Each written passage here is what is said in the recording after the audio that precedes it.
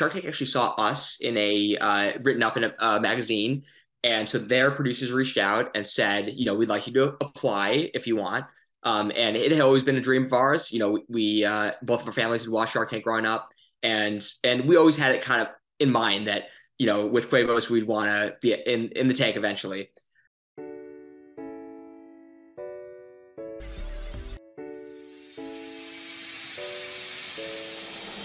Welcome to Give a Heck. I am your host, Dwight Heck, and for much of my life, lived my life in quiet desperation, wondering how I was going to pay the bills, take vacations, save for retirement, and one day wondering if I would get off the hamster wheel of life and have purpose.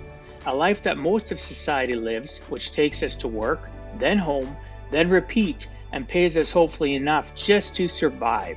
The harsh truth that most live with more month than money and have no idea how to live life on purpose, not by accident. This ensures the mass majority are living not just financially broke, however emotionally and mentally as well due to financial pressures. In each episode, I will introduce you to thoughts, ideas, and guests that can help you to learn how you too can live life on purpose, not by accident. Good day, and welcome to Give a Heck. On today's show, I welcome Zach Schreier. Zach is a serial entrepreneur who started his first business in high school. He then co-founded Quavos as a freshman in college. Quavos is a category-leading CPG company that pioneered the development of healthy chips made from egg whites. Zach appeared on ABC's Shark Tank in 2021 and secured an investment from Daniel Lubetzky, the founder of Kind Bars. Zach's true passions are health and philosophy, and he co-founded LifeStacks to bring his vision for healthy, high-performance living to the market. I'd like to welcome you to the show, Zach. Thanks so much for agreeing to come on and share with us some of your life journey. Of course. Thanks for having me, Dwight. I'm excited. This is, as I mentioned to you before we were starting to record, when it came across my email that you wanted to be on my show, I was stoked, and I am stoked. I think this is going to be an amazing conversation. You have so much to share. And for those that are listening, Zach looks to be like a very young man, and he's slanging in the world. And I'm sure that you can learn a lot from him. So let's get at it. Zach, one of the things that I focus on, as I mentioned to you, is a person's origin story. And the reason for that, for people that are newly watching or listening, is our origin is our earliest recollections of our lives, not just what happened to us after, let's say, high school. It's about what happened to Zach in his life that made him be that driven go-getter, being that person that wants to serve and help others. What ticks? What makes Zach tick and what ticks Zach off? We can get into both of those. So, Zach, do me a favor, brother. Tell me your origin story and what key things from your childhood to adulthood that led you to where you're at currently. Yeah, sure thing. Well, usually I start in sixth grade because that's kind of like where my entrepreneur journey kind of has its roots. But maybe for you, I'll sort of go back a little further. Sure.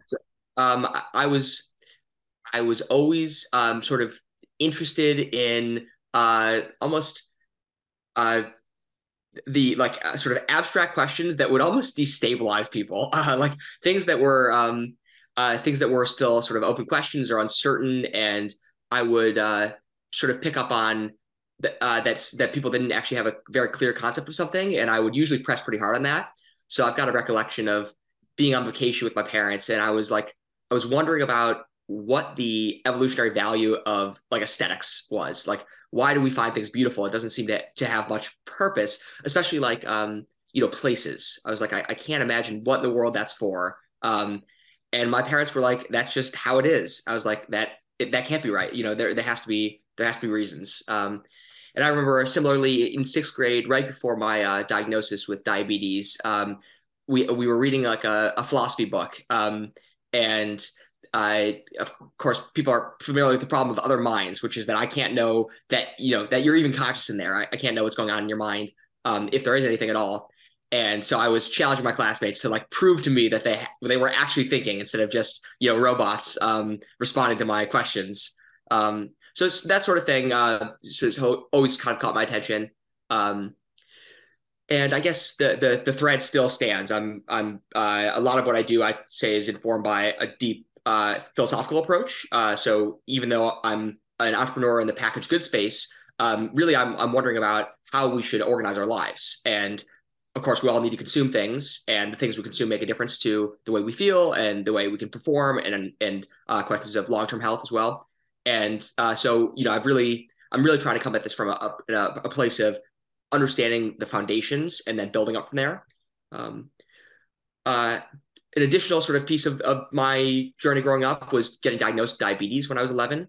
And that really changed the game for me. Before that, I ate whatever the hell I wanted, didn't think about it. I probably didn't have a green or a micronutrient in my life up to that point, and despite my parents' wishes. But starting that, I really had to take my health into my own hands. So that has been I guess more than half my life I've spent with diabetes, managing my sugar each and every day. Wow. Wow. I love the fact how you talked about, even before sixth grade, you're a person that asked abstract questions which would destabilize people. And I think about that now with my own kids, and right, they're all adults, 5 kids, and they'd ask specific questions. And some of them were just nonsense, right? They were just being kids. They're trying to figure things out. But I had one daughter that would ask questions that would kind of, like you said, destabilize a person. And when I think back on it now, it's a great memory, because we'd have long discussions all the way up to now. She's 30 years old. She looks at things through different lenses. And that's the way that I get the impression from you. You're a person that looks at things in not so cut and dried, right? You want to know more details, more information, and it makes you feel that's your grounding, I guess, right? Understanding all the logistics or all the little nuances of things. And I appreciate that, because I do too. I'm probably not at the same level as you, but I can appreciate that. I know my one daughter was the same way, because abstract questions, I do that to people all the time. I'll ask them questions, and sometimes I watch their body language. As I mentioned before we started recording, I like watching body language and becoming a student of human behavior better every single day. And I'll ask questions, and sometimes people are like, why are you asking that? Because nobody's ever challenged them to not give a robotic response. As you mentioned, are people a free thinker, or are they a robot like you were doing in sixth grade? I think that is priceless. And, that speaks volumes about where you're at in your life. You definitely are a free thinker. And isn't our society today? So as an offshoot question for that, what do you think our associations have to do with our ability to be a person that's just puking responses, being a robot versus a free thinker? How do you think our associations, not just people, but our associations of what we read, what we watch and listen to, how important do you think that is to us being a critical free thinker, being a knowledge leader? That is actually a really interesting question. And this idea of regurgitating responses versus actually generating them yourself, I think there's actually probably a mechanistic basis for that. So meaning it's, okay, we've got these cortical columns, these units of neurons that encode patterns, and each one can basically understand some aspect of the world, maybe even the way that aspect of the world is connected to other aspects of the world, but via innovation with other pattern recognizers, basically. So that's this whole sheet of pattern recognizers in our brain. I think when people are regurgitating and not really thinking but repeating, you can almost think of them having stored patterns, stored responses about how a certain domain works, but they can't actually generate those patterns themselves. So they can't take you to the roots underneath those patterns and say, here's why these patterns are as they are. They can just remember and tell you that thing that they have decided they believe. So I think of a free thinker, and especially a structured free thinker, somebody that actually can think in a valuable way, not just somebody that is very open and and associative and potentially creative, but not generative. Um, yeah, so a free thinker of this kind, I think, has a model, and they use that model in order to derive answers to questions, rather than simply starting with the answers that they've remembered. So do you think that people that go through, like, I'll use this as an example. I went through electronics engineering. I wasn't originally in the finance game. I was in engineering, electronics engineering. And there was 185 of us that went into that program. It was a 2-year technical based engineering program at a technical college in my city. And only out of the 185 that started with me, only 15 people graduated. 18 went across the stage. 3 of them were in the 3-year program. They struggled, but 15 of us graduated after 2 years. Do you think that people that are a high level free thinker or have a better ability to be the person that's going to finish school and graduate because they have the ability to look outside the box and not just stick to that pattern of what the instructor's teaching or what's in the book? They're able to develop their own cognitive thought process, and that helps them get better and be able to pass? Right. That's interesting.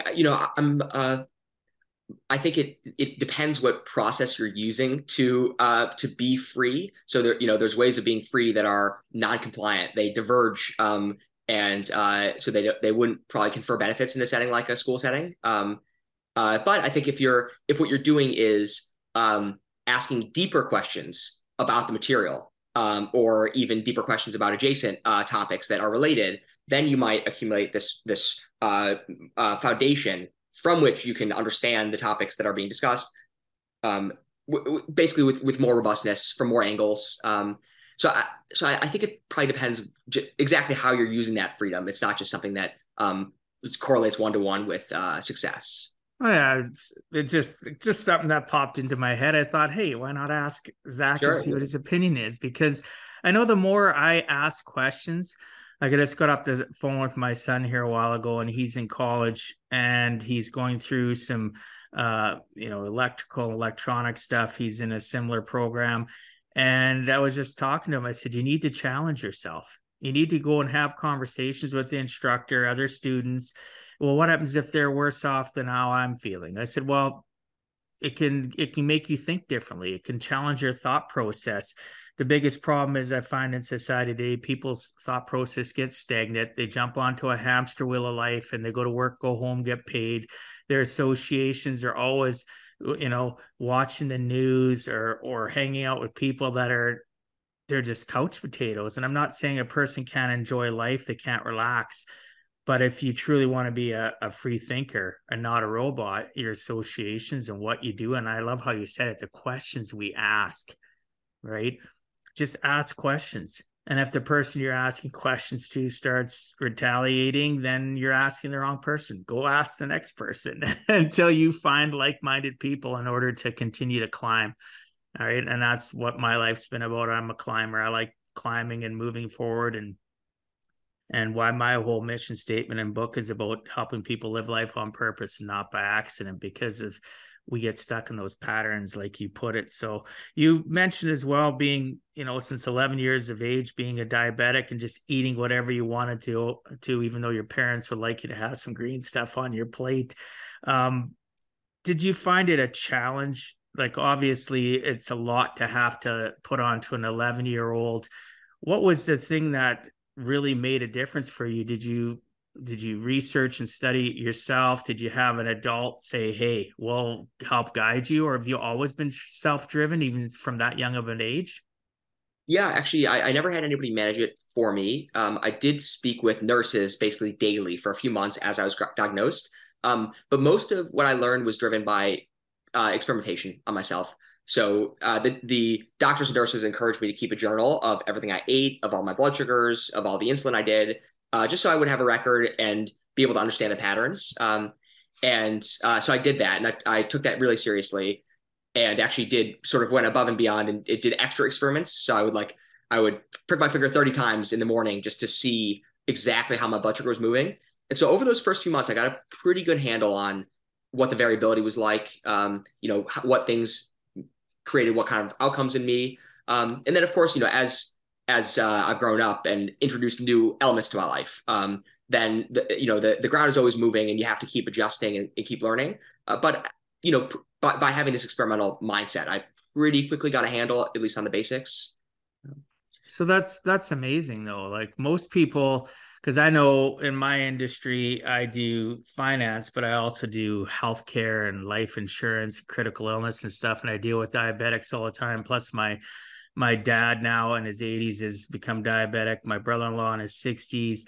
And not everybody's going to be as critical or a thought, be a free thinker about it and want to figure it out like you.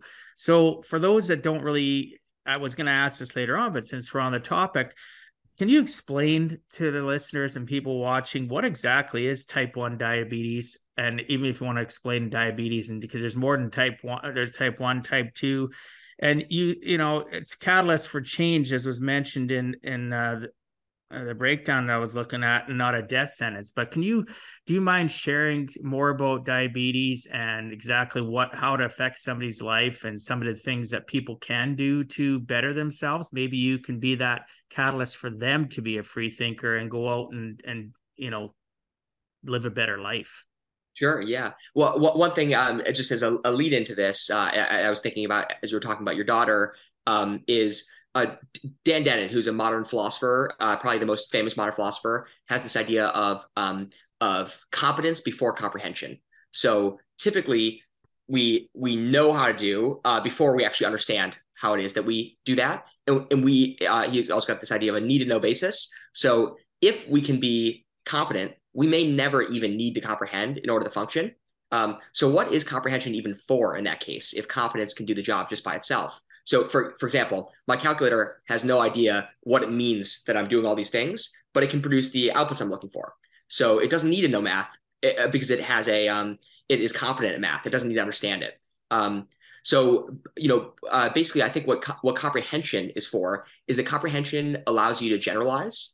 So, in the case of diabetes, if I learned that this piece of bread, requires me to do this amount of insulin, and I don't understand the principle why it would be this amount of bread and this amount of insulin, then I can't go and take that to a new case. I wouldn't be good in a novel situation. But if you start to understand some of the things about glucose metabolism and the role of insulin and the different variables that basically affect how your insulin works in the body, things like exercise, things like sleep, sickness, then you can start to build a causal model, basically a comprehensive understanding of the situation rather than just a competent ability in the situation. And that lets you be just a more general actor, understander. It gives you more control ultimately. So now diabetes. All types of diabetes basically have to do with insulin and glucose. And so broadly, the similarity across the types is that you have insufficient insulin. Now, more specifically, in the case of type 1s, you don't produce any insulin. So your immune system has attacked the insulin-producing cells of your pancreas and basically make it so that you're no longer producing any insulin pretty quickly over time. And then what that means is that the glucose would pool in your blood because it requires insulin to bring it from the blood to the cells. Now, that's not a way to live. I mean, it's literally, it's not, you can't live that way because glucose is required for energy and you need it to be in the cells, not in the blood. And it does damage when it's pooling in the blood. So all type 1 diabetics have to be on insulin therapy, meaning they have to give themselves the amount of insulin that their pancreas otherwise would be making if they were a regular person. And that's a constant battle. You always have to offset any glucose that you eat. You have to basically make sure you don't overdo it on the insulin or underdo it on the insulin in order to keep sugar flat. And yeah, it's quite a trick. Just to give just some sense of how difficult this is actually. Let's say you're a regular person eating about 200 grams of carbohydrate per day. 200 grams of carbohydrate, if I did not do any insulin, would take my sugar from about 100 milligrams per deciliter, which is the standard amount for everybody, all the way up to 900 milligrams per deciliter, which would put me in a coma. So if I just had a regular day, like a regular person, and didn't think about my diabetes and ate like normal, then I would be in the hospital by the end of the day. So that's just how intensive it is. Is that what they call? Is that similar to what they would call you've gone into diabetic shock? Is that what I've heard that term before? Yeah, I've heard diabetic shock too, and I'm not sure that it has a technical definition. I think it Okay. might be grouping a bunch of different things that can happen. So there's They're low sugar. generalizing. Yeah, yeah, right. Generalizing, but not in the way that confers additional comprehension. Yeah, exactly, which would frustrate you and my absolutely. That's why I just thought I'd ask because I've heard it so often, even in my industry, they throw that term around, right? So Sure. Yeah, there's so you could have complications if you went low. So if your sugar was say 50 or lower, you might have a seizure, you might pass out. Um, in the worst case, your brain could stop functioning after some time. So that's I compare that to like you're flying a plane close to the ground and you absolutely can't hit the ground. That's the first rule. Now, if your sugar is too high, then you can have diabetic ketoacidosis, meaning you're yeah, not I'm familiar. you're burning fat and producing byproducts, and those are acidic, and then your organs are compromised as a result of that. So I think those are maybe sort of two ends of the diabetic shock spectrum. Um, and then so type 2 diabetes, basically, you're not you still have the ability to produce insulin. It just meant it may not be enough insulin given your diet, your lifestyle, and the way in which your cells are sensitive or not to insulin. So basically, you know, uh, so type 1 has zero insulin and type 2 has not enough given the circumstances. But in the case of a type 2, you can modulate that by doing things like exercise and modifying diet in order to reduce your insulin needs so that you might produce enough and actually sensitize your cells to insulin so that they respond and you need less of it. Oh, okay. Yeah, I was my daughter, my oldest daughter, which I never even thought of mentioning her, she was diagnosed with diabetes probably 4 or 5 years ago. She's got a sensor on her arm that actually she's advanced and now she can use, I think she uses her phone, but she has to constantly check her sugar levels and watch and track what she eats because she's type 1. And then I have family members that are type 2, and it's diabetes as in society today really taken seriously enough, because I know so many people that are diabetic. When I think about it in the realm of my clients and friends and family, is it worse than people realize, or is it just it is what it is? Like, I don't understand that. I haven't looked at the statistics of it, but obviously you probably would know. Is it something that's becoming worse in our society because of all the junk that people ingest? And I'm not talking just too much sugar and processed foods. I'm talking about the dyes. I'm talking about everything that we eat as a nutritional society. Has it made diabetes worse over the years? Like, are the numbers spiking in North America? Yeah, they definitely are. So probably worth also treating type 1 and 2 separately here. Type 1 is becoming more prevalent, Okay. and the onset is happening sooner in life. So I think it used to be like the average age of diagnosis is like 12, and now it's like 10. So um, Wow. and so it's thought to be a hereditary disease, meaning it's uh, supposedly not that sensitive to lifestyle factors, at least whether it happens or not in your life is basically determined by genetics. But this earlier onset thing would indicate that there's some lifestyle inputs, at least to when you come down with it. And that, as you mentioned, it might be toxic load from things that we're having in the environment. Things in our food, things that we're breathing, that might contribute to this autoimmune response that ends up leading to diabetes. Type 2 is also definitely getting more prevalent. Oh, just for a sense of the numbers, I think about 1 in 200 people in America have type 1 diabetes. Wow. It used to be like 1 in That's 500. And it is worse than people think in the sense of it's quite an intensive and expensive disease to manage. There are no days off. There's really no hours off. And so it's quite a burden for people that have it. And I'm lucky that I like numbers. I like systems. And so, I can at least be myself most of the time while managing it. But I imagine somebody that is not as interested in systems would really have a difficult time with it.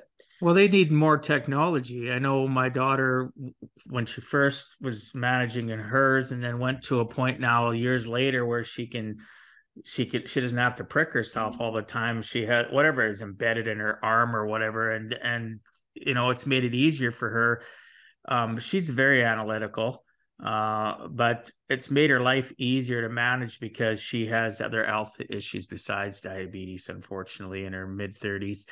And I think technology would be a blessing for many people today because we probably have a lot higher death rate because of diabetes as well. If this was in the 70s and 80s, I heard of people dying from diabetes. Do you know much about that? Is it still, are people being able to manage it better because of technology, even though they're not analytical like you? Yeah, I think they are. I think we definitely have gotten better at management, and hopefully that means the complications are lessening, including the life expectancy issue. So yeah, I mean, as you're mentioning, I looked at some cohort studies from diabetics in the 50s and 60s, people that have now aged 50 to 70 years since diagnosis. And those numbers are pretty dismal. So diabetes was somewhat of a life sentence, but it's getting less so. So I think I saw some numbers out of Scandinavia from like a cohort from the 90s or the 2000s, and it was like type ones it could expect roughly a decade less than peers. But in my hope, and actually what I've heard from doctors is that based on how well we're managing it now, hopefully it would just be a matter of a couple of years. But it's something that has weighed on me somewhat and definitely contributed to my fixation on health. The issue really is cardiovascular complications. There is a higher cancer rate also because insulin is effectively a cancer promoting hormone. Okay. But cardiovascular disease is the main issue that type ones run into, and that's because basically all this variability in the glucose in the blood does put a strain on basically all of your blood vessels and your heart. So yeah, that's something that's freaked me out for sure. But really, what I can do is just live as well as possible. And spread the word, though. Like, spread the word and communicate about it, and let people that have diabetes know that they can have hope, that there's solutions. They can put some effort in or reach out to somebody that can coach and help them, because not everybody's going to be as a high level of a thinker or a doer as Zach is, right? So good for you for being willing to be vulnerable and share about it, because I do know people that have diabetes that don't want to talk about it. They ignore it, or they sneak away from their loved one that is trying to help them, and they cheat.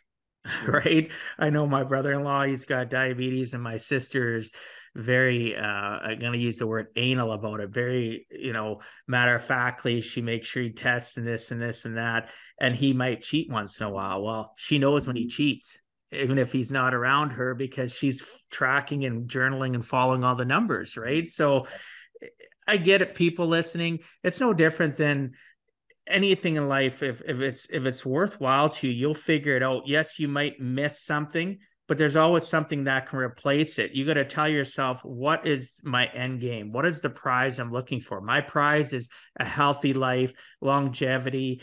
If I have to have insulin, like Zach saying, it can cause complications in regards to cancer, etc. So my prize is living a healthier life. So you can't eat that.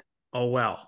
Like myself, I've gotten over the last 20 years, because I have two kids that had, as kids, well, they're not kids anymore, they're adults that had nutritional issues. And I started tracking, and I get people, what are you doing? Well, I got a journal.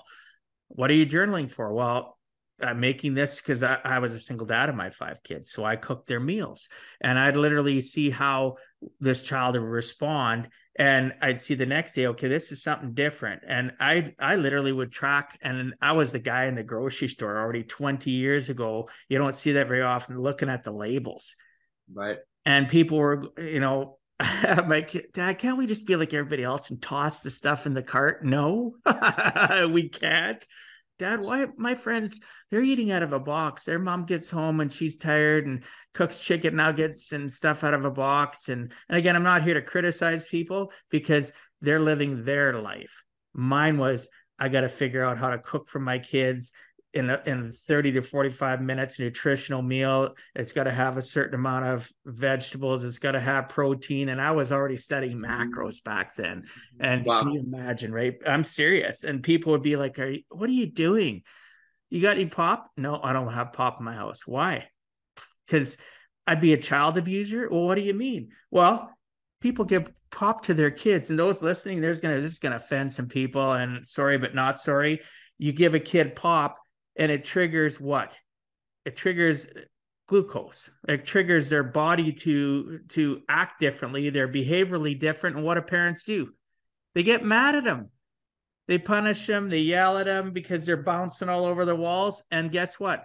They give them the ignition to the dynamite called a can of pop. So I stopped having pop in my house when my kids were, before some of them weren't even teenagers yet. I just started doing more research, and because I was pattern taught, like we talked earlier, you mentioned about patterns. I was taught patterns as a kid. My mom and dad had a pop fridge, and they had, here's the chips. My grandparents, here's the chocolate bars. It was all about let's pleasure ourselves with all this non-nutritional stuff that's going to make us go through energy levels, highs and lows and spikes. So, maybe it was a good thing that one of my kids was starting to have health issues and I didn't like what the health professionals were saying, and being analytical like I am, I started journaling everything. I started reading as much as I could. Obviously, there's more information on the internet now today than there was back then, but, and even buying stuff now today, there's so much better things, right? And stuff that's not sugar based, that has natural sweeteners, because I don't like artificial sweeteners whatsoever, because I've done so much research on what it does to your brain and what it does to your body, artificial sweeteners. But anyway, we could spend the whole podcast talking about this, but I really appreciate you sharing, brother. Is there anything else you want to add before we go on to the next thing? Yeah, sure. Well, you asked about how large a problem this is and whether we should drive awareness. I think for type 1s, the thing that would help is just if people just more recognition as to the onset, because it can be, for me, it was a surprise. My parents had no idea what was going on. Lost a lot of weight. I felt very sick. And then finally I show up at the hospital a month later, and they know immediately what's going on. So I do think awareness would help, at least to, minimize some of that upfront, difficulty that people experience as they're diagnosed. But for society at large, type 2 is the larger problem. I think about 10% of the U.S. has type 2 diabetes. So that's a pretty significant, strain on the healthcare system, and most importantly on people's quality of life. And so, as you're saying, I think it is, it's, I wouldn't even necessarily frame it in terms of like cheating. I would frame, or, staying good and cheating. I would think about holistically upgrading your life so that your body is functioning better. And if you manage to do that, then potentially you can sometimes have a piece of cake or something like that. But a person like you knows how to offset that, because you're tracking everything and know exactly what is going to cause the spike and how to offset it. The average consumer just doesn't have that. I've dealt with too many of them. So, I agree with you.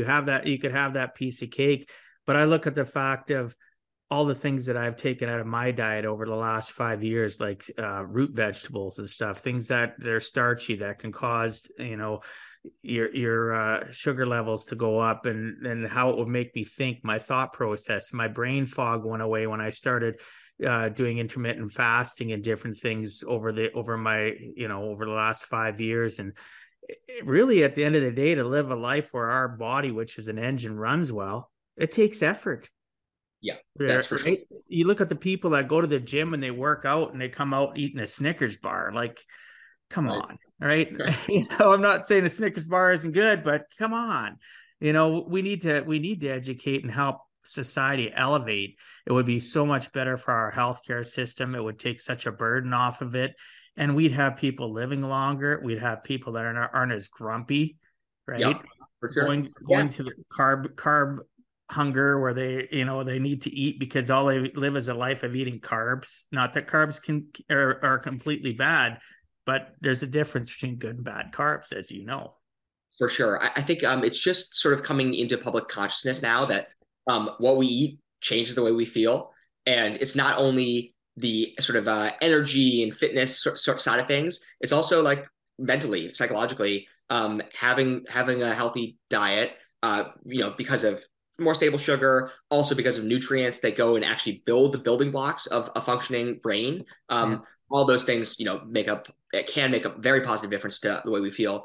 And I think there is this sort of detachment between mind and body. We think that like, you either do therapy or you medicate the brain, and then the body is just a whole different question. But I think as it happens, like the way we feel a is a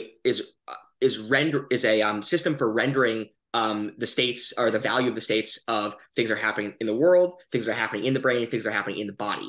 And so there might not be any levers that you have to pull besides just eating better things and aligning your circadian with your sleep and your eating. And then all of a sudden you thought you were worried about X, Y, and Z, but it turned out you were just feeling unhealthy and feeling bad as a result of that. So I think that is a major lever for people to pull. The direct correlation between nutrition and how we feel is so prevalent. Yeah, people, again, we could talk the whole podcast about this. I'm enjoying this a lot because I do, obviously you most likely are at a way higher level than I am in regards to it because of your diabetes. I'm not diabetic, but I know just changing nutrition and following certain processes. And have I had those moments where I struggle? Yeah, usually it's because I'm traveling for business or whatever. I'm in the US and it's really difficult depending on where you are at to follow a specific nutritional lifestyle, right? Because I don't call it dieting. Everything's dieting. People that eat meat and potatoes, that's a North American diet. People that are vegetarian, that's a diet. That's a nutritional diet. People are so hung up on the word, and they'll say, well, you're dieting. I said, no, it's a nutritional lifestyle. This is the way I live. I track these macros. This is what I do. Why do you do it? Because I feel better. My energy's better. I don't have aches and pains like I used to do. Inflammation's lower. Like people listening, having a proper nutritional diet, it's a game changer. That's the way I can put it. And hopefully they'll figure it out, reach out to you or reach out to me or use that little tool called Google and start watching some great videos. There's people that talk about it. And anyway, we're going to move on because otherwise I won't get through all the other great questions I have for you, if you wouldn't mind. So Zach, you co-founded Quavos as a freshman in college. Most are focusing on studying and passing classes, brother. You maybe were as well. However, what changed to want to get you to pioneer the development of healthy chips made from egg whites? Sure. Yeah. Frankly, I might not have been as focused on studying and passing classes as my parents would have hoped. That's why I brought it up because, dude, I was a college dude. My kids have gone through college and university. And the difference between me and other parents with my kids, we're real and we're honest with one another. I'll tell them, you know what? Hey, I did stupid stuff. Let's get past it. Let's, thanks for sharing. Let's talk about it and let's move on, right? We are a culmination of our life mistakes and turn them into lessons and move on. So continue on, please. Sure. Well, I'll just share one little story about that, Sure. actually. So at the end of freshman year of college, this is not actually because of the business, by the way. This was just me being lazy and frankly wanted to smoke pot with friends instead of studying. So I had a statistics class, and we had to learn R, which is like a language for doing stats. And it was the most unappealing thing in the world to me to learn that. And so I decided to pass fail a class just so I wouldn't have to, do all that well. So I started not doing the assignments, showing up only once in a while. And then by the time the final came around, I had a 62%. And in order to pass the class, I needed a 60 or above. So I had to spend my whole finals period basically learning all the stats that I missed. And fortunately it worked out. I didn't have to come home with a failing grade, but I came pretty darn close. So I have things like that too. I can remember taking statistical analysis and oh my gosh, some of the unappealing, good way to put it, unappealing, useless is another way to put it, stuff that we get taught, and even what my son's going through in school right now. And I told him, I said, you know what, keep your eye on the prize, that useless stuff, you'll never have to use it. But it's teaching you to be more of a critical thinker and see whether or not you're the cream that rises to the top, or are you going to be a person that's a quitter, right? Maybe like you realized at the last moment you had to put the pedal to the metal, but you did it. That's the difference between you and most of society. And I'm not here to pick on society, but the correlation in numbers between people being successful or, being robots in life and following the process of what society does. Like the numbers of people that are leaders are small compared to the followers, right? There's very few leaders, and people in our world need people like you that are analytical, that are, critical thinkers, that are free thinkers, that are willing to share and willing to learn and develop and climb and share that story. Because if only one person listening to this podcast, right? Only one, and it triggers them to change their nutritional lifestyle, or maybe they're diabetic type 1, type 2, and they seek more help. We've done our job, brother. One person is all I'm looking for. And people go, oh, you should try hitting the masses. You know what? I'd rather, in darts, you're not hitting the masses. You're looking for a bullseye. I'm looking for one, right? So continue on. What happened then? So you had that class and you managed to pass it. What happened with you being, pioneering the development of a healthy chip made with egg whites? What was it? Did it have to do with the fact because you were diabetic and you were sick and tired of trying to find healthy chips to eat? Yeah, certainly. So when I was diagnosed, I got pretty into eggs as just like a really convenient snack because eggs don't have any carbs. And carbs are the thing that you have to manage. It's not to say carbs are bad. In fact, diabetics should have some carbs, but it's sometimes it's easier to avoid the hassle and avoid the variability. So I loved eggs for that reason. And I discovered pretty early on that I like those flaky bits that would coat the pan. We didn't use, fortunately, we used a non-stick pan in our house. And so, I would always scrape those off on my plate. And I sort of recognized that was like a crunchy little bit that wasn't carby like other crackers, other chips were. So actually going into freshman year of college, I revisited this idea. I'm not sure when I came up with it in the first place. I think probably end of middle school, early high school. But right after high school, I had some free time and I called up my best friend and I said, hey, I'm going to work on those egg chips again. Do you want to come over and experiment with me? And so we did. We spent a few weeks, I think, kind of using different devices. We used the air fryer, we used the pan, we used the toaster, we used the microwave, and just played around. Didn't get too far, but then we kind of had in mind that maybe this was a business we would start after college. We would try to make it happen. And then actually, his sophomore year of college, he applied to an incubator at his school. And basically, we got accepted. We made it to the finals. We won the pitch competition. We got a small check from the school. And then that kind of kicked things off. So by the summer after my sophomore year, we kind of had, a business that was starting. And at that point, decided to take a year off of school to work on that, getting that product off the ground. Wow. Apologies. My dogs are in the background here. That's okay. That's okay. That's life, brother. Right? Anybody listening, watching, it happens. I've had a single dad I interviewed in the first year. He had his little boy. He was like literally single parent of a little 4-year-old boy. And he literally, one moment he was eating and his dad was like, this is going to happen. I said, that's okay. I left it in the podcast because people laughed, right? It you know what? This is life. I don't want this to be a robot. It is what it is, right? So he was dealing with his little boy even going to the bathroom, right? It was whatever, right? Some of it I had to edit out because it was a little too much, but most of it I left in. But so don't ever apologize. So that's amazing though that you like the eggs because I'm quite familiar. I love eggs too. And being a person that keeps my carbs, I track my carbs and keep them low. And I only focus on good net carbs. I'm more focused on healthy fats and proteins. I like eggs too. And I smiled when you said that because I like the crispy things and the pan too. So I'm going to have to definitely check out your product. I don't even know if it's available because I'm in Canada. I don't know if I mentioned that to you or not. So you got the small check, you took a year off, freshman and, pardon me, after your sophomore year. Where did it go on from there? What was the journey like continuing on from that point? Yeah. So that year, we really laid the foundation. So we raised capital. We, developed the product in the home kitchen and then scaled it up to a manufacturing process at a commercial kitchen space and developed the package.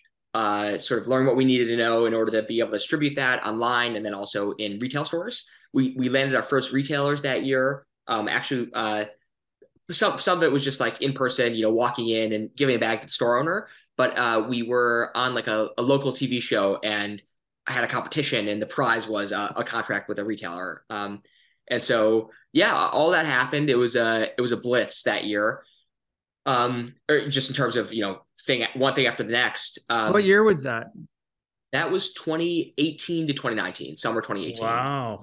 Wow, not very long ago. Yeah, yeah. But what I would say is, even though there was a lot going on, I wanted more academic stimulus again. I was feeling fairly lonely and somewhat bored. It felt like just this is going to take forever, and I really want to be in a social environment again because I was just back at home living with my parents, and my only social life was with my co-founder and investors and things of that sort. But I really wanted that academic engagement again. It was sort of like philosophy was just calling to me every single night, and I wanted to kind of like finish up the workday in order to be able to think about the things I love thinking about. So it was, I'm really grateful to have had that year, and it taught me a lot. But I ended up going back to school. My co-founder Nick continued to work on the business full time. Actually, he has for these last 5 years. So he didn't even go back to school and graduate. He just became a full-time entrepreneur. Wow, and your newest venture, which is with Vincent, right? That's right. Nick is so he's running this ship, and are you still quite involved with it, or are you just a silent partner that helps push along the process? Are you still quite involved? Yeah, I've been a board member. So, we were co-founders, co-CEOs, and I decided to give the reins over to Nick. But at that point we set up a formal board. We found a third member. Oh, wow. Yep. And I became a board member. So, we've had, I guess we've got officially quarterly check-ins on the books, but there's always stuff that comes up. And I talk to Nick a good amount. We've had maybe 20 or so strategic considerations that have been kind of like big picture stuff. And those things Nick and I always talk about. Well, congratulations. So that's good. Thank you. You're welcome. Yeah, but you're the type of person I love being associated with and developing friendships and networking with, because though I may be in my 50s, I'm not dead yet. People that are listening, I still have desires and dreams. And you mentioned, Zach, that you were just kind of feeling lonely and kind of at a sink in life because you're a person that has a thirst for learning, thirst for growing. And what I tell people, the climb, like, I've been in there, I get to what they call the valley of despair. And I think to myself, why am I here? It's usually because my brain, which is a computer, just like yours and everybody listening or watching, it doesn't know the difference between the truth and the lie. I got to feed it what I want to feed it, and it wants to learn. And the majority of the population camps their brain when they get into already into their mid 20s, maybe late 20s, early 30s. And they wonder why their emotional state of mind is lonely, camped, sad, depressed because they're thinking about the past, they're anxious about the future. They forgot their brain's a computer. Feed it some knowledge, and you decided to go back to school. Good for you. I'm the same way. I'm constantly learning, brother. And I tell people, they laugh. Some people understand it, some people laugh. I'm a working project till the day I take my last breath. I want to learn more. I don't read books like I used to. I listen to books. It's just timing. My Audible account, I've always got 2-3 books and they go depending on my mindset. I'm listening to this book. Oh, I want to listen to this one today. All right. So I got multiple books. I got podcasts. I'm not listening to, again, sorry, listeners, if this chokes you, but I don't listen to true crime podcasts. I listen to podcasts by people that are entrepreneurs, that are critical thinkers, that are people that are going to help elevate my life. Some of them are nutritional, some of them are business, some of them are just, hey, have you thought about this? Make things that make you go, you know what I mean? So I can appreciate what you were saying, going back to school and just keeping on.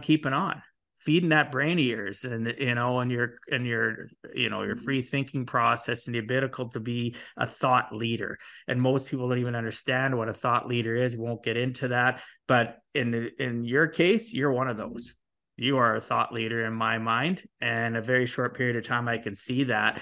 And I'm going to thank you for society, for being a person that is a thought leader and wanting to change people's perspective about life, helping them with their nutrition, and just pushing the needle forward. Good for you. Well, thank you. Okay, I have one more piece about the childhood to add. I'd love that. Yeah.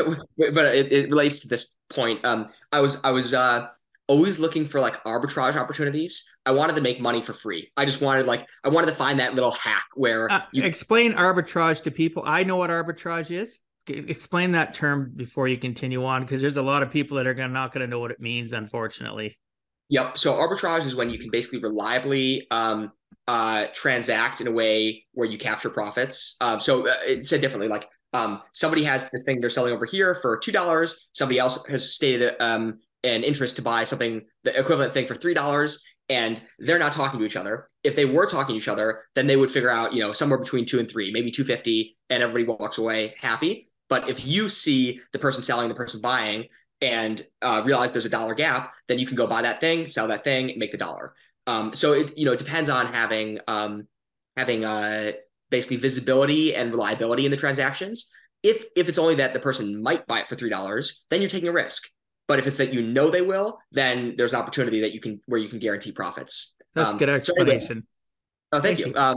So I was always, I wanted to trade stocks and options and all this stuff to just figure out how to cheat the system almost, or not even cheat it, but just hack it, figure out the way to do it. And I sort of, over the last maybe 5-ish years, I have come into the mentality that the real hack is deeper knowledge, and the real hack is cooperating and just trusting that if you do good, you'll get good. And so, I've moved away from that sort of orientation towards, just figuring out the easy way. The real easy way is actually just persistence and, keep your expectations low and your efforts high, and keep going. Oh, awesome. But this is amazing conversation. But yeah, we really, at the end of the day, life is in session. I say this all the time. This isn't a dress rehearsal. And to live your best life involves being curious and then satiating that curiosity by seeking out knowledge. There's so much knowledge. People listening or watching, that book that you've had sitting on your shelf that you've never cracked the spine? Guess what? There's so much knowledge in it, right? Obviously, if it's fictional, not so much, but non-fictional, we just need to, what's your passion? I sit and have conversations with people that I coach. And again, my brand is Give a Heck, right? My podcast is Give a Heck. My mantra has been for 20 years now in my finance industry, now that I've gravitated into brand, is how to help people live life on purpose and not by accident. Well, that's helping them understand their passion, their why. Why do you want to do that, Zach? Blah, blah, blah, blah. Well, why is that? And continuing to have those good questions to make people's brain expand and actually stop being camped is thrilling to me, right? Because it helps me continue to grow. And I know you're a person that's inquisitive and you're always wanting to feed yourself. So again, I can't help but, praise the fact of who you are as an individual and the fact that you're out serving others. And thank you again. And those listening and watching, hopefully you're appreciative of people like Zach and how he's going out and working hard to develop and curtail, what he's sharing with the world, but he's using himself as the vessel and trial and error, because I guarantee you've had situations, Zach, where things aren't perfect. You've had to recorrect and just like somebody has they have a mentor or somebody that helps correct their lives, or just maybe they're just somebody that you can talk to and you realize it yourself just by talking to them. Maybe that's your type of person that's that way, but good for you. I appreciate you, brother. Yeah. Thank you. Thanks so much. You're welcome. So Zach, you appeared on ABC's Shark Tank in 2021. What was that process like from the application to finally securing an investor? What was that whole, like, tell us the story of Shark Tank and how that come about and you getting involved with that. Yeah, sure. So um, they Shark Tank actually saw us in a written up in a magazine, and so their producers reached out and said, we'd like you to apply if you want. And it had always been a dream of ours. We both of our families had watched Shark Tank growing up, and we always had it kind of in mind that with Quavos we'd want to be in the tank eventually. So we applied. We went through the whole process. This was 2019, and we got accepted, and then it must have been September of 2019. We flew out to LA, and we were on the set, ready to film, and essentially we were eighth in line on that first day of filming, and things were running a little slow. And there's a family on set, and kids can't be on set for more than 6 hours, so they bumped that family up right in front of us. And so it's like 5:30, and the family's going, and we're still waiting our turn. And then they come and say, "Oh, the sharks are getting tired, and so we're going to have you come back tomorrow." And we're like, "Oh, that's too bad. We spent all day getting excited for this, and now it's tomorrow." And then we got a call that night. "Hey, tomorrow's looking pretty busy. Come back next year." So flew home. Yep. Yep. Oh, wow. Yep. That's, no, I'm not trying to offend anybody, but that's just wrong. That's rude. Like, they're devaluating the fact of your time, not just your our time where seconds tick, your brain power, everything. It's just, oh wow. So continue on. Sorry. Well, one thing that I'm not sure if this was part of their calculus, but I think we weren't very ready. There's a bunch of different aspects to the presentation on Shark Tank. You've got your display, you've got your pitch, you've got the Q&A, you've got the ask. So, just how much you're asking for what percent of equity. You've got like the whole story of your business so far. You've got your traction. So all these things kind of play into the quality of your appearance on the show. And frankly, we're lacking on a number of those different measures. And so I think it was kind of a blessing in disguise that we came back the following year. A year later, we like basically had 10x as much revenue as we did in 2019. So that was we were very glad with how it shook out. But yeah, that day was definitely disappointing. It felt like we were so close. So you say a year later, you're basically 10x your revenue. When you say 10x, I think of Grant Cardone. But at the end of the day, I guess it is what people say. Sometimes things happen for a rhyme or a reason. We don't understand it. Life happens for us, not to us, and we just have to go with the flow. So good for you that you did that. So what happened a year later? You're better prepared. You're on track, and you show up at Shark Tank. That's right, and it was 2020. So folks know what happened in 2020, and so we were basically cooped up in a hotel room for 8 days, quarantining before the show, and so that we weren't even allowed in the hallway. Now it was a nice spot, and it was that also was actually a blessing in disguise because we had the whole week just to focus on getting ready. We watched a lot of the show each night. We did a lot of pitch practice. We would call mentors, and they would kind of grill us like the Sharks would.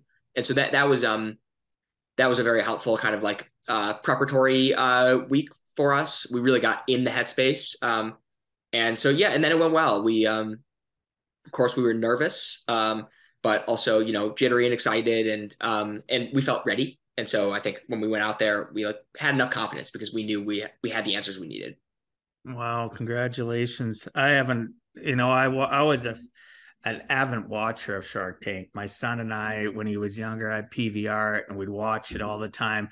The last few years, I've been so busy with my own finance practice and building my brand of Give a Heck that I haven't watched it. So obviously I've never seen the episode that you're on. Hopefully I can find it on YouTube and check it out. But congratulations. So you ended up securing an investment, and where has it gone from there? What's it been like working with that shark? Yeah, our relationships have been very good. He's been Daniel has been super helpful with just advice on brand, advice on channel strategy, growth, fundraising, all of that. And so we're very grateful that we walked away with that relationship. Um, we've had challenges for sure. Cost has been a primary challenge for us, and so we've had to make the manufacturing process more efficient without sacrificing quality, and that took a lot of effort and a lot of capital went into that. And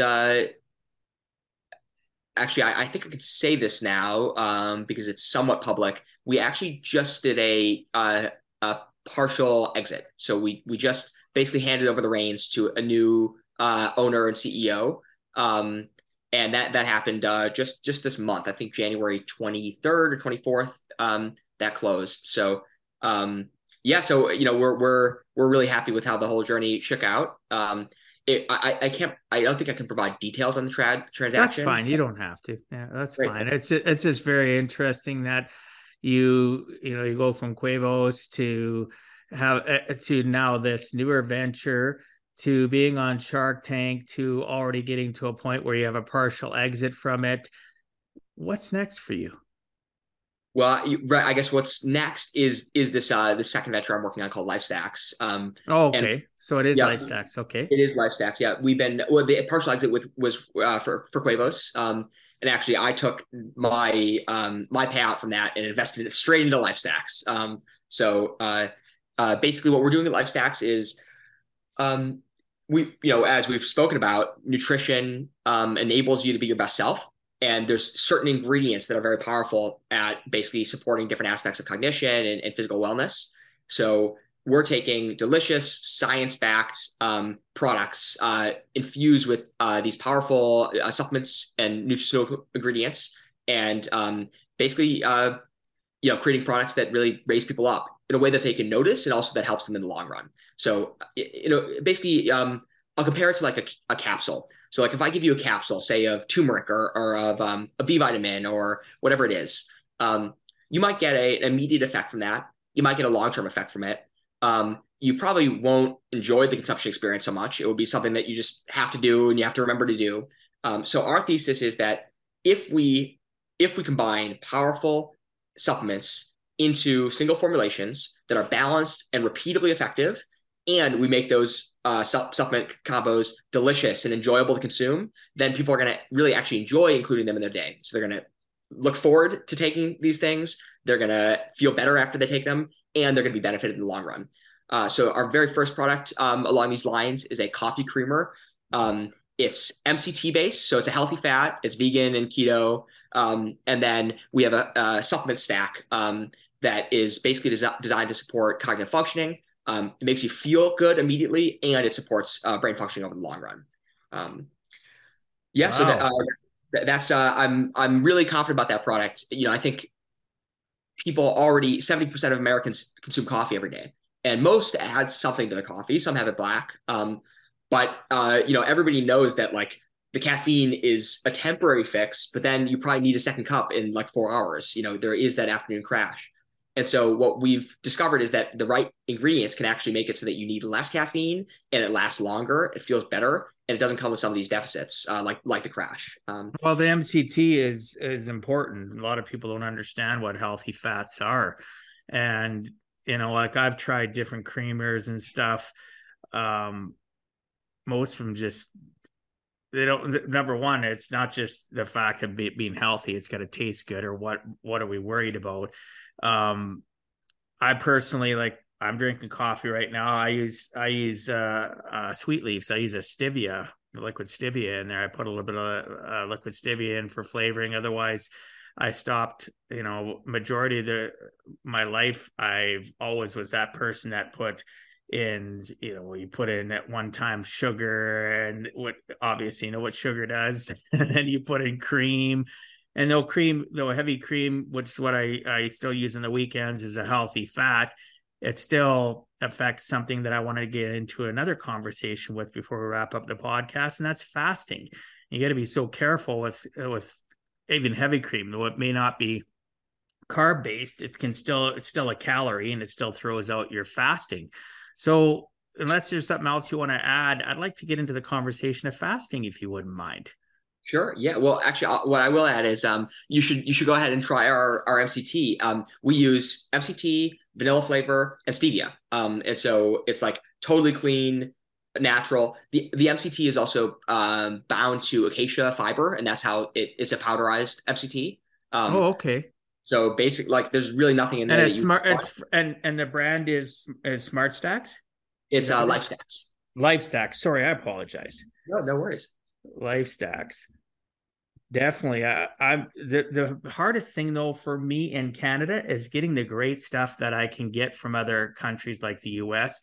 I've got a couple different companies that ship to Canada, like New Life Market, I think it's called, iHerb. So hopefully there's somebody online that, because I doubt the product would be on our shelves in Canada. It would be very hard to find, but there's a lot of great online companies. So I'd love to try it. Listeners, check it out.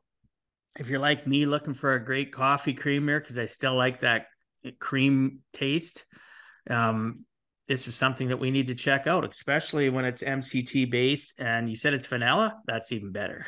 Yeah, we've got three flavors: Oh, vanilla, really? chocolate, and hazelnut. Oh, Yep. wow. Yeah, yeah. Um, Congratulations, man. That's awesome. yeah, thank you. Unfortunately, we're operating just a single channel right now, which is our own Shopify website, Oh, and you have a Shopify website. Okay. What is we do. it? So, lifestacks.com. Oh, is it? And Okay. yep. If you we do ship to Canada. Oh, do you? So Sweet. yep. Um, but if you let me know if you have any trouble with checkout. Sometimes Shopify is a little buggy when we're shipping to Canada, but I can manually override anything. So happy to get that So happen. I have a connection now. Is that what you're Yeah, saying? that's I right. have an into making sure I can get this fabulous product and try it out, because I will try it out. Like I'm here to give a heck about, as I mentioned before we started recording, I'm here to serve you. And what can I do for you to help you better, your circumstances, so that you can continue to serve others? Because in my life, the more I serve others, I'm always taken care of. Right? The universe, God, whatever people believe in, comes back and says, good on you for doing the right things. And I'm always taken care of. Right. So I will make sure that goes into the show notes as well. For those that are listening, if you missed it, don't worry about it. Go to giveaheck.com, go into the show notes, and I'll make sure that link is in there for lifestacks.com. And yeah, I can't wait now to try that product. That's awesome to find out that you ship to this. So I'm glad we got into that conversation. So, Zach, let us talk about fasting and why most fasting protocols do not work and cause failure. I have done intermittent fasting now for over 5 years. I do a 16 and 8, whether it's a good way to fast or not, but that's how I've been doing and how I maintain my weight and my actually energy levels, and my thought process is even affected by my fasting. I know you educate people on how one fasts properly without restricting. Can you share with us your experience with intermittent fasting and how people should approach fasting correctly? Yeah, of course. I'd love to talk about fasting. I do have one comment on something you just said actually right before Sure. that. You mentioned when you help others, when you do the right thing, some sort of magical force just ensures that it comes back your way, and that you're lifted up as you're helping others. Uh, and this is very interesting to me. I think there's sort of a belief, a way of viewing evolution as a competitive enterprise. But one thing that's very interesting that has cropped up in recent years in the evolutionary literature is actually most of evolution is about cooperation. So essentially, the only at the highest level when you're looking at organisms in a competitive arena, attacking each other or just sharing or having scavenged from the same food supply, then it's a either or, it's a zero sum kind of dynamic. But when you actually look at the organism itself, it's just the biggest corporation, the biggest kind of cooperative regime that you could ever imagine, like trillions of parts that are working together to create, basically shared outcomes. And part of it is, just like people working together at a company or members of society work together, the cells share a fate, and so they have to sort of contribute to the betterment of the vehicle that they're in. Otherwise, they cease to exist also. And so there's one more anecdote along these lines. John von Neumann, who came up with the computer architecture that we use right now, also invented game theory. And the biggest criticism of his game theory that came out in the years after he published was that he failed to account for antagonistic or competitive dynamics. He was mostly interested in getting equilibrium where people would cooperate. And people were like, "What are you talking about? Game theory or economics is in part about competition, and that's how society works." But for him, things actually got done. Things that mattered happened when people cooperated. So it wasn't about me against everybody. It was about what can we do together. So yeah, I think potentially like that is the secret of growth in the universe is cooperative regimes. Well, synergy, working together and uplifting people, and not having a society where they're always, I'll help you, and always having my hand out expecting back, and not just helping with the it may sound corny, but people listening or watching, like sometimes you need to give just for the sake of it making you feel good, right? Knowing that you helped another human being elevate or live a life or live a moment on purpose or whatever the case may be. Sometimes that's just enough. And as you mentioned, it comes back, right? And we don't always have to be uber competitive. Yes, competitiveness. I know I get some entrepreneurs that listen to my show. They're probably going, I thrive on competitiveness. Well, you do you, they'll do them, I'll do me. Right? We just got to do, we got to do whatever makes us happy. But I appreciate you bringing that point up, that working as a collective and working as a community moving forward, we don't even all have to be in the same space, but our thoughts can support and drive us to continually move forward, right? So absolutely. Yep. So fasting. Yes. So so I liked what you said earlier about it's a lifestyle, a nutritional lifestyle, not a diet. Whatever you're doing, that's your diet. But we view fasting not as this not as this sort of like intervention to like lose some quick weight or anything like that. It could be used that way, but it's more a way to structure your consumption in a way that's repeatable and healthy. So briefly, I don't know what the stats are about Canada, but in America, people eat basically every hour of the day. So you're just constantly having one snack or a meal, and there's really no time off other than when you're sleeping. And so now the antidote to that's a problem because when you're always consuming exogenous calories, you're never using the calories that you have stored on your body, namely, fat, excess weight. And so if you're always eating, you're not going to have an opportunity basically to utilize the fat that you've got on you, and you're just going to accumulate. And so, that is what is happening in America. People are mostly just gaining weight year after year. And that in itself is not the worst thing. There is a way to be healthy and have additional weight, but it really comes down to metabolic health. So not only are you gaining excess weight, but as a corollary of that, you're becoming less sensitive to insulin. In some cases, you're having foods that are creating inflammatory response and doing damage, and not having foods that are nourishing. So yeah, basically, we view fasting as just a perfect antidote to this sort of modern pitfall, this modern trap of overeating all the time. Fasting gives you a way for your body also to emphasize this other pathway of so sometimes you're taking in parts and using those parts, and sometimes you're basically the parts that you have on board already, you're rearranging and cleaning up those parts.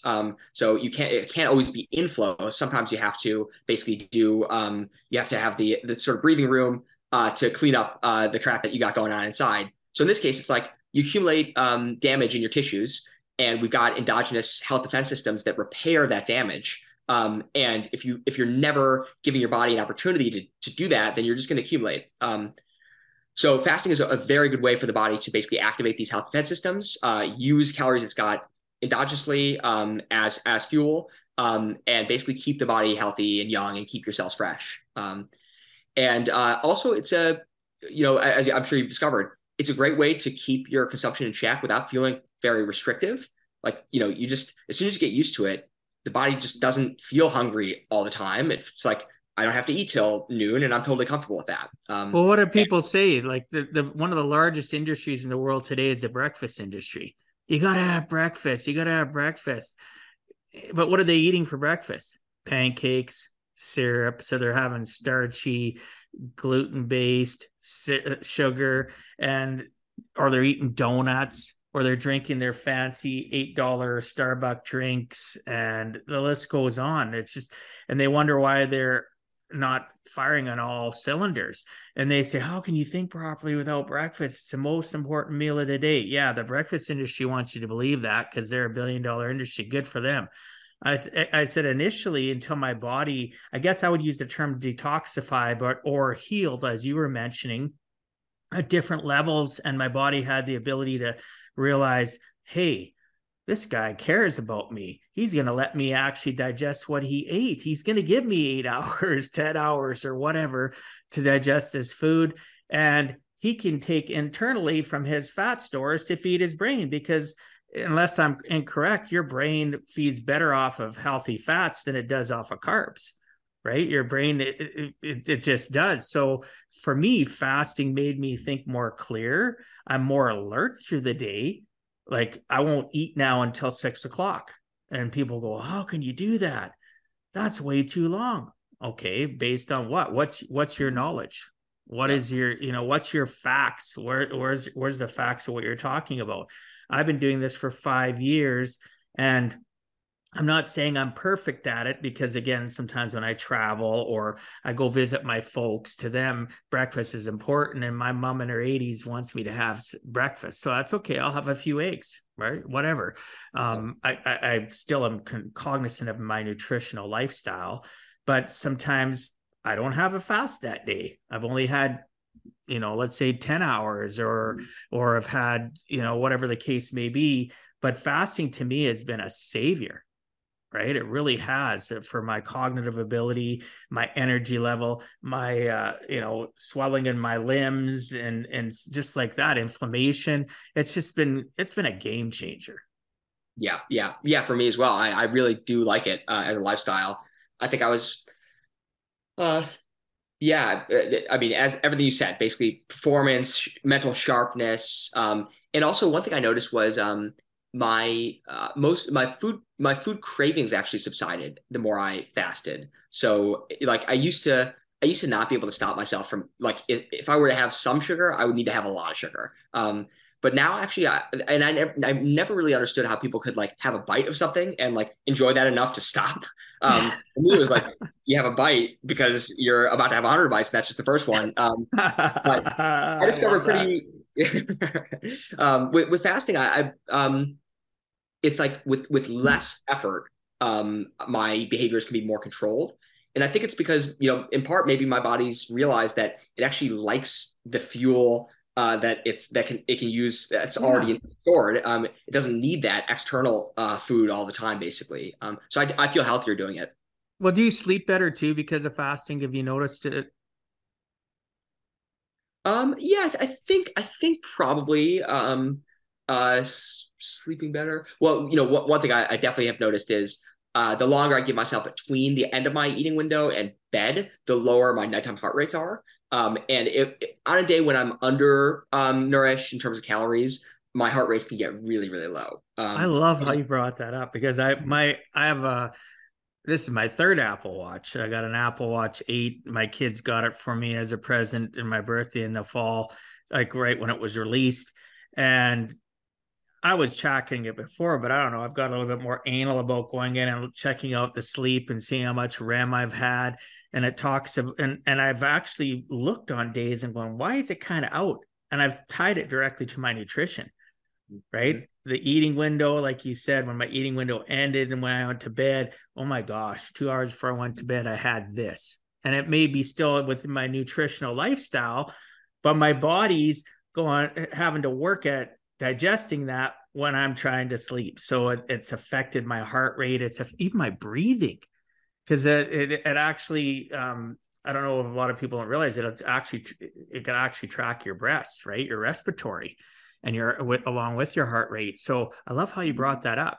It is tied together. So, and and again, work in progress. Dwight's a work in progress. I'm learning, adapting, and not going, well, that's the way it's always been for me. I'm just going to stick that way. Any listeners, watchers thinking that way? Well, I've been, my friend did this and this and that. And they lived into their 90s. Yeah. Well, what was their quality of life?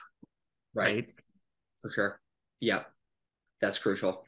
Yes. So, Zach, if you had to give our listeners one last closing message, what would you tell them in regards to giving a heck and never giving up? Wow. Okay. One last message. Well, we've covered a lot of ground here. Let's see. Um, well, okay. I guess you already said this earlier about sort of discovering purpose and the why of things. But that's I think the maybe the most useful orientation for being less a robot and sort of you taking advantage of your days and your months. Uh, Figure out what meaningfulness actually looks like to you. Not like not a superficial version of what fun can be on a good night. More like how a whole week or how a month looks when you're thriving. Maybe it's something in distant memory. So maybe the last time you really felt great was 10 years ago when you were doing X, Y, and Z. But I think there's this idea of a positive deviant analysis. So if you look at a bunch of results and then do an analysis of what inputted or what contributed to the most extremely good results, there's often insight in that. So when did you feel your very best, and what can you learn about the way you work as a person based on that set of experiences? And especially if you come by them naturally, if they were things that are repeatable and not drug induced and things of that sort. Maybe they're social, maybe they have to do with the way you're living your life, maybe they're work related, whatever it is. I think use those as a sort of North Star, like the conditions under which you feel fulfilled and meaningful. That is what you should be trying to create for yourself going forward. Now, the past is a good place to look for inspiration, but of course, everybody's life circumstance changes. Everybody's aging, and so you need to transpose whatever brought you meaning from the past onto your life and make it actually fit, and maybe discover new things that have that form. Yeah, exactly. The past doesn't have to be indicative of our future, but it is a good story, right?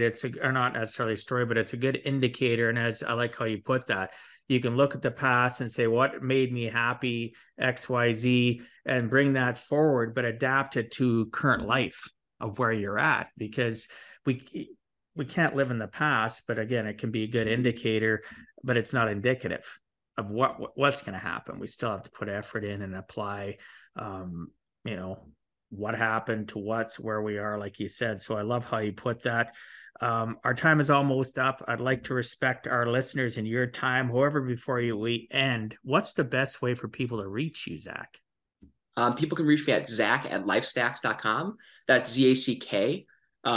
And LifeStacks is life, the STACKS.com.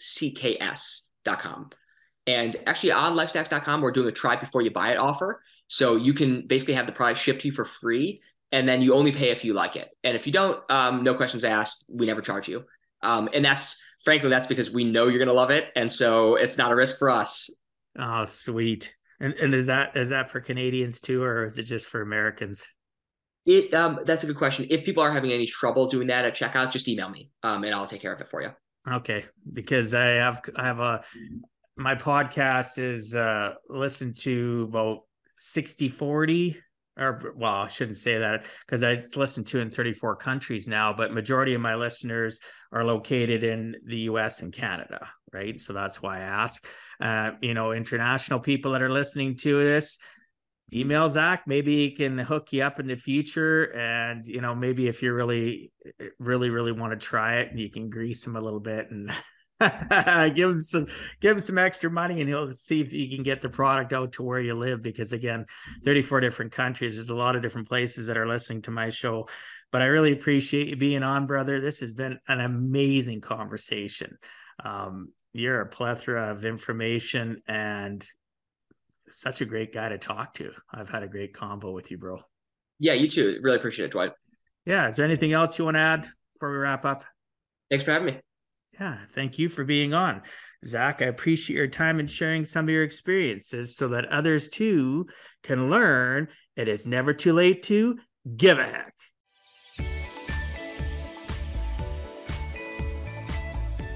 Thank you for taking time out of your day and listening to Give a Heck. If you find value, I'd appreciate you sharing with your friends and family so they too can learn how to live life on purpose, not by accident. So you do not miss the next episode, please subscribe on your favorite podcast platform. Please also post a review. I look forward to reading your comments. This has been Dwight Heck. Thank you for check out other podcast episodes or today's show notes. Please check out my website, giveaheck.com. And until next time, together let us all do give a heck.